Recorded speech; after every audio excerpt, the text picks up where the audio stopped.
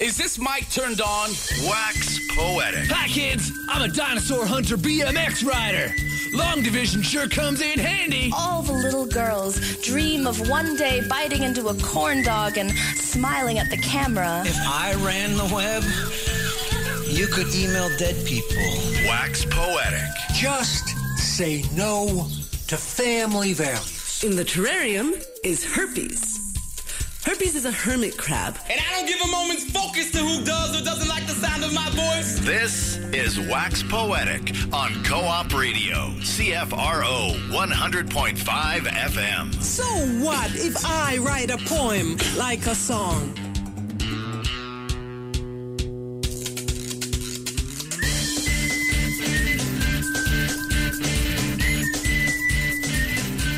Good afternoon and welcome to Wax Poetic. I am your only co-host today, so I guess I'm just a host today, Pamela Bentley, and very happy to have with me here today as our guest, Molly Billows. And I'm super happy to be here. Well, that is good. It's a happy afternoon.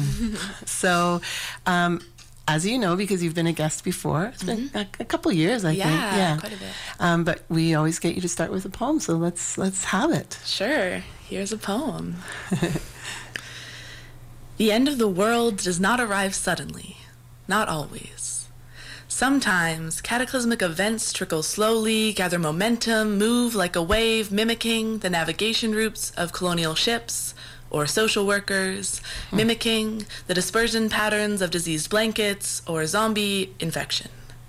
I watch The Walking Dead. Part reality TV, part instruction manual, ask myself the same questions. Are we too far gone? Can we still come back from this?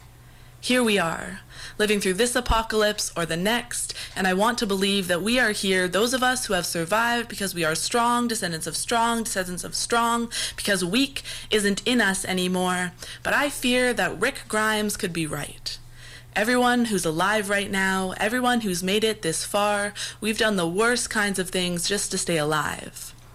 And maybe we are here not because we are strong, but because we are sly or secretive or selfish, or because our ancestors were able to play the systems just right, mimic assimilation just right. They were just mimicking right, and the underground things we held onto, the humanity we are holding onto, will be able to resurface all right. We're not too far gone. We can still come back from this. We are still here, living through this apocalypse or the next. In this chaos of survival, I catch moments, glimpses. Sometimes, when the summer sun spills open through the treetops, flows soft rivers across your face, dances down to forest floor, I am caught so fully by your beauty. You're perfect. And I forget for a moment whatever apocalypse we are currently living through. Your mid-August skin glows warm, your eyes reveal a soft shine you usually try to keep hidden behind hard. In these moments, I glimpse everything you are, everything you could have been. I can't forget for too long the dangers that wait for us beyond the tree line. When I remember, I wonder if someone as gentle as you can survive this. I hope you do. I wonder if survival is not for the strong or for the lucky or for the resilient, but only for those of us who are willing to do terrible things in order to continue. I don't know if you have it in you. I worry that I do. I wonder, in order to make it out of this, what will we have to become? I ask, can we still come back from this? Are we not too far gone? Wow, there's so much there. Oh, like worried that you have the ancestral background, that you're going to be the one who can make it through. Mm-hmm. And then that gentler people will not. And obviously somebody you love will not. Yeah. And then I can see how the zombie, because people talk about the zombie apocalypse and the proliferation of zombie movies over the last, 30 years? Totally, yeah. Being a symbol for all of that, right? Like, how do we survive this? Totally. And like as an Indigenous writer, as like an Indigenous scholar, I'm also like obsessed with the like colonial reading of a lot of zombie texts. And there's some conversations around like post-apocalyptic stress syndrome and the viewing of the things that happened here, like on this territory in Turtle Island, as apocalypse, and kind of we're living now in this like post-apocalyptic exactly realm. And the first time I heard that idea just expressed simply and directly, it may have been in one of your poems. Oh yeah. Because I know it was in a poem,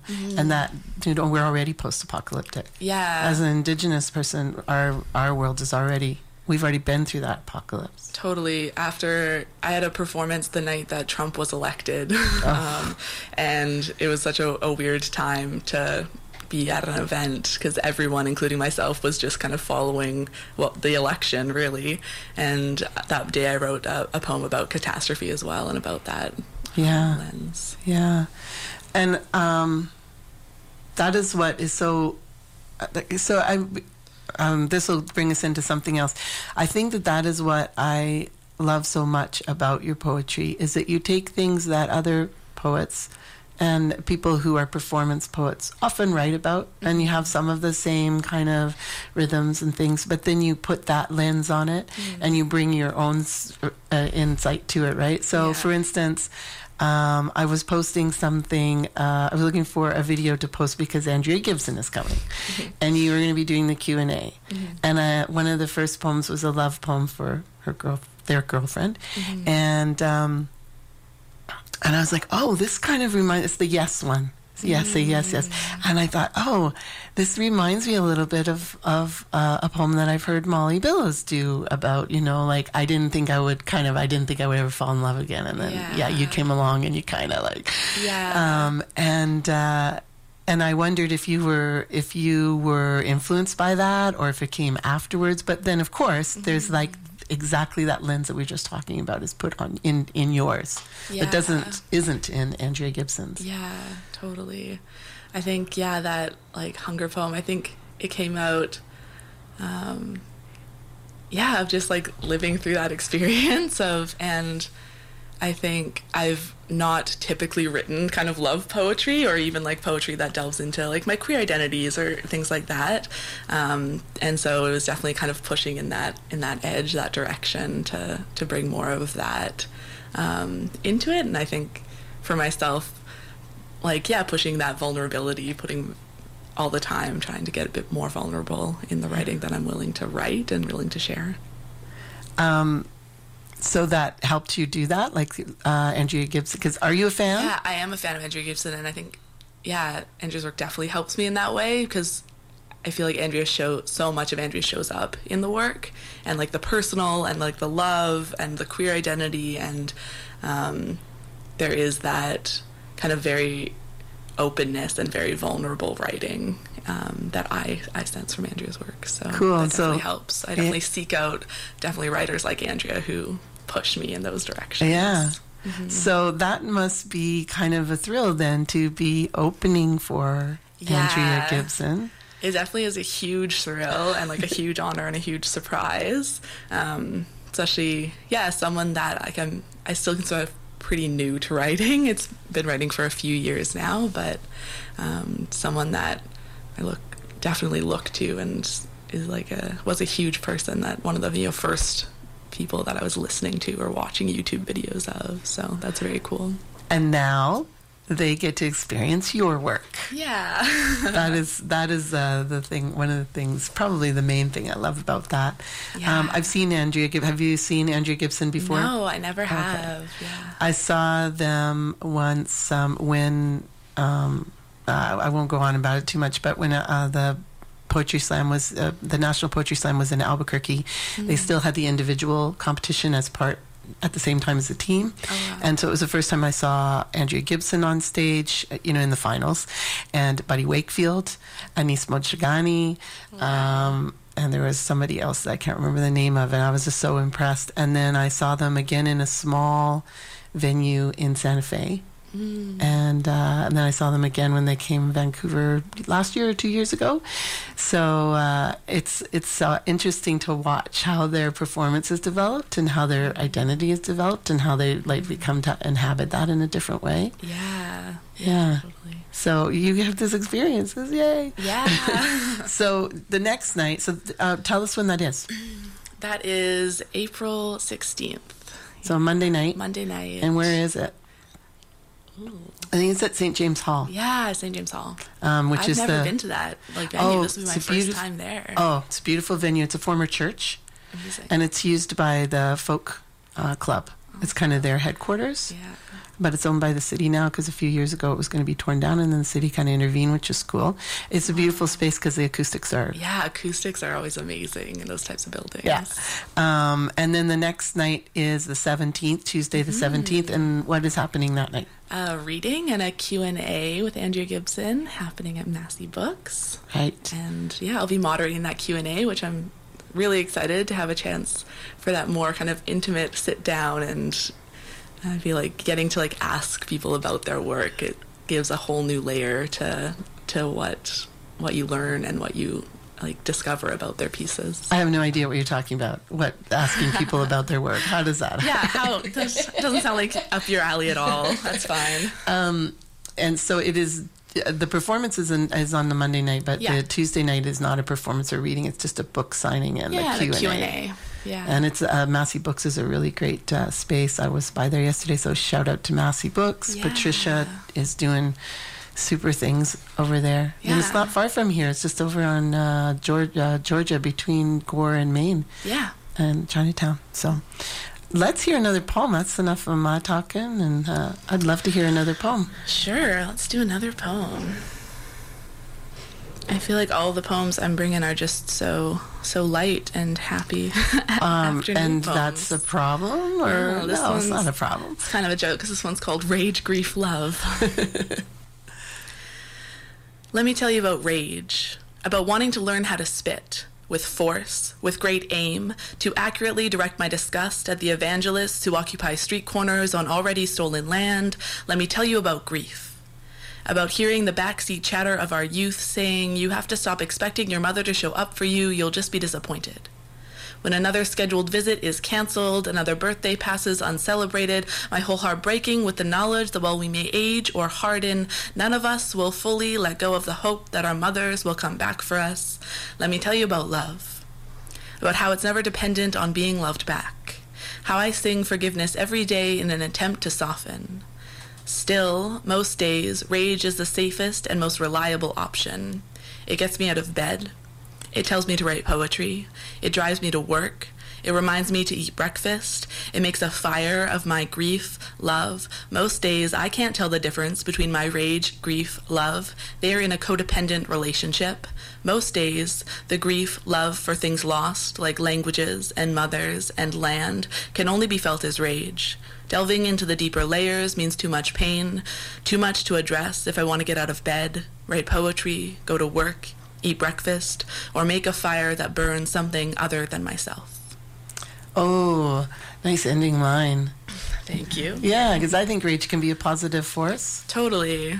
I think so too. It's a very motivating force, certainly, and I think rage and anger get a lot of hate in this society. They get a lot of rage against them. Get a lot of rage a lot of the resistance, and are seen kind of solely as negative emotions, but I think they can also be a powerful and positive force when controlled and harnessed.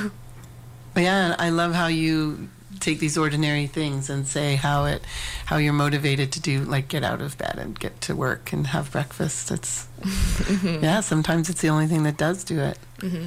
I don't want to let the win, right? Yeah.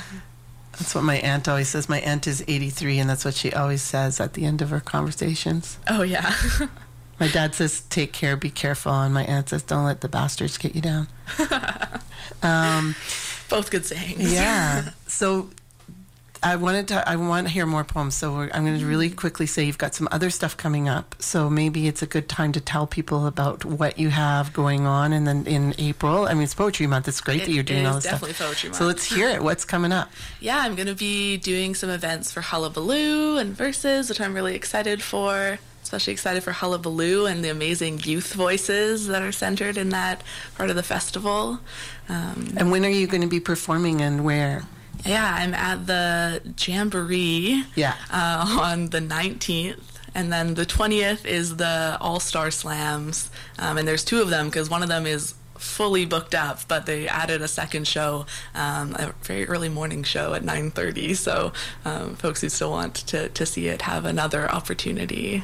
And just so you know that you will be, if you do go buy one of the tickets that are left for that morning show, you will be in the Rio Theater with hundreds of junior high and high school students. Yes. Because that is huge. All the youth showing up for that free Hullabaloo. And then the Jamboree on the Thursday night, the 19th, is at Vancouver Poetry, Vancouver, I always want to say Vancouver Poetry, Vancouver Public Library, the P stands for something different in this case, Vancouver Public Library Central Branch, and all of the Hullabaloo events at the Central Branch for those 3 days of Hullabaloo, the 19th to the 21st, are free.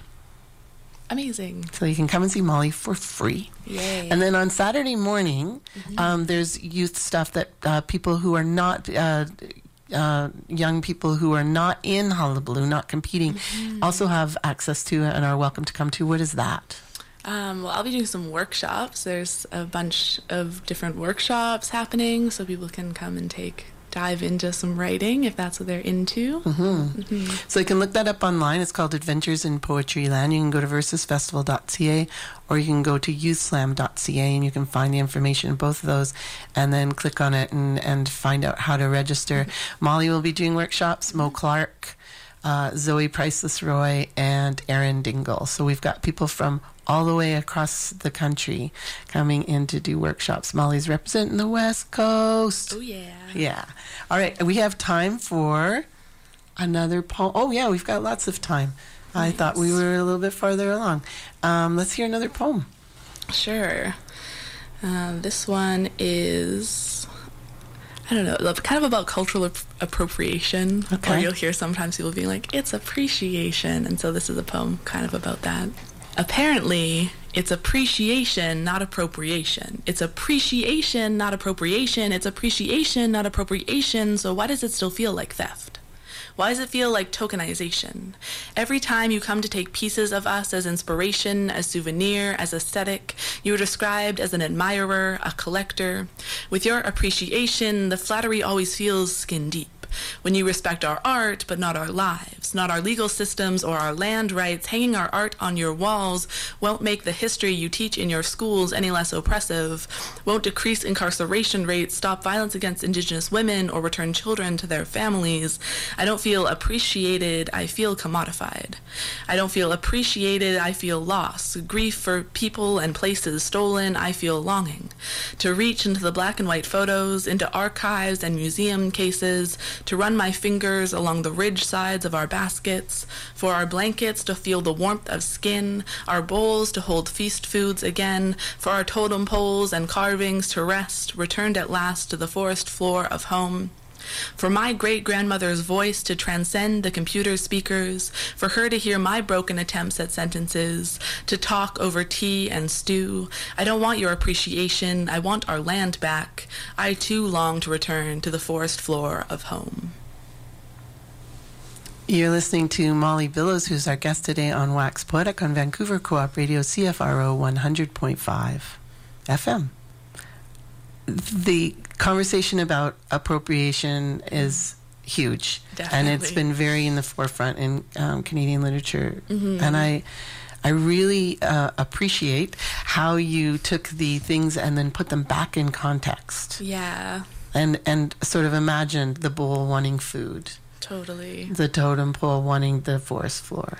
Yeah, I did. I ran a youth program, co-ran it out of the Museum of Anthropology one summer, and so I got this like very kind of intimate experience of working with this like small and amazing group of Indigenous youth and having these interventions in this museum space. And there is like, for myself, I'm actually going down to Seattle next weekend to get a tattoo that's bringing some images and some basketry patterns and stuff that are in archives in museums, and getting them on my body, which I'm really excited for. And there's an amazing Indigenous tattoo artist, Nahan, down in Seattle, who's going to do that work with me.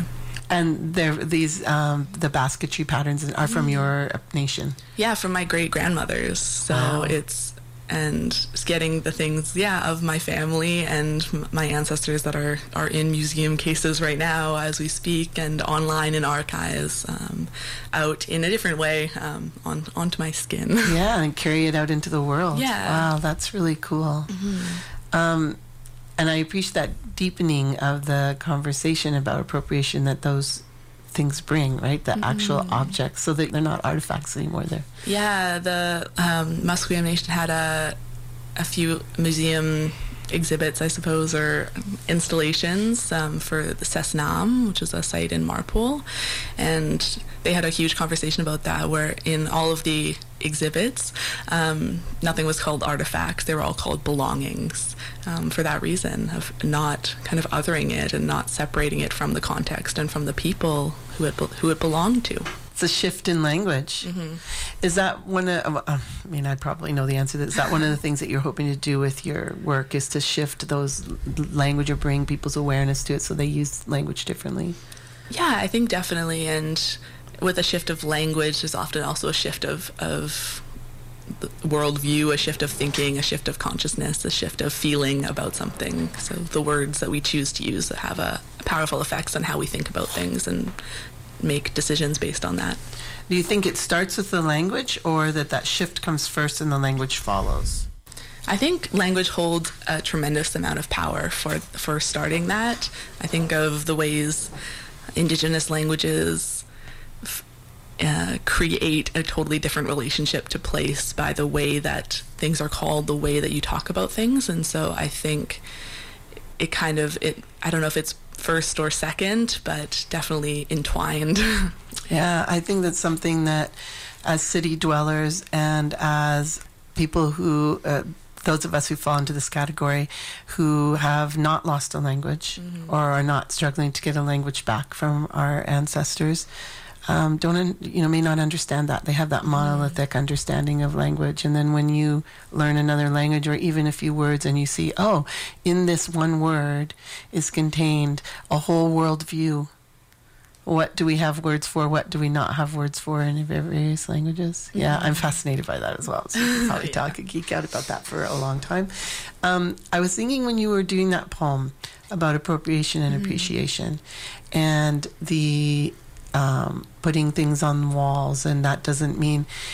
There were two things that came to mind. One was, how is being asked to be putting your words on stage and representing yourself, but then also a different worldview that is then being moved from the margins into the center. What is that? How is there any? Do you have any like complex feelings about that, or simple feelings about that you could talk about? I feel like it's interesting because to me it kind of ties into like, who do I write for?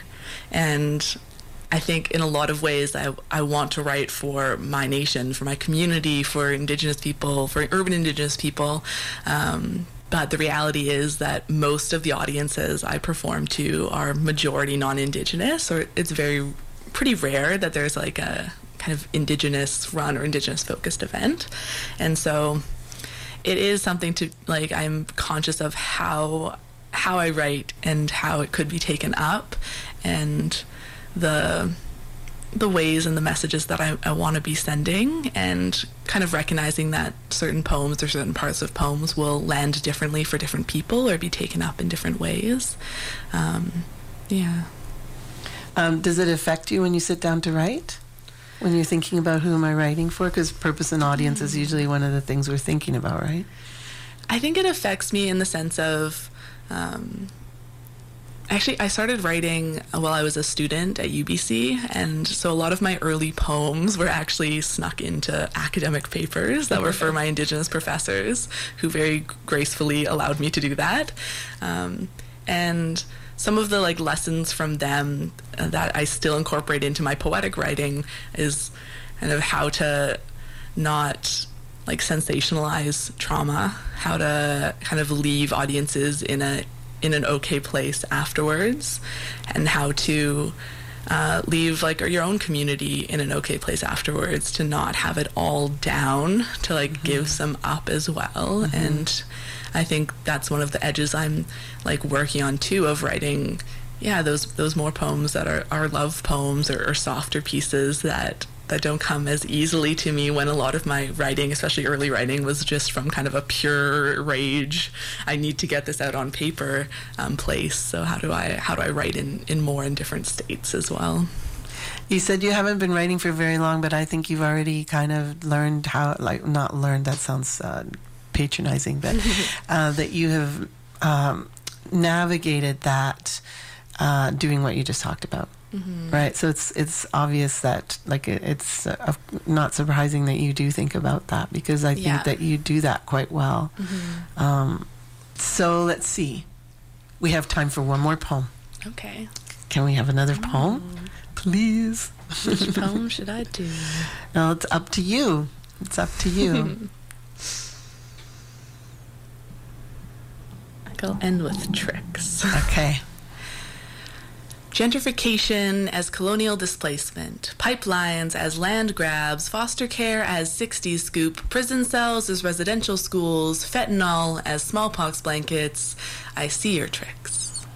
Immerse enough generations in self-hatred and we'll do it to ourselves. We poison our bodies, our children commit suicide. I see your tricks. Do you see mine?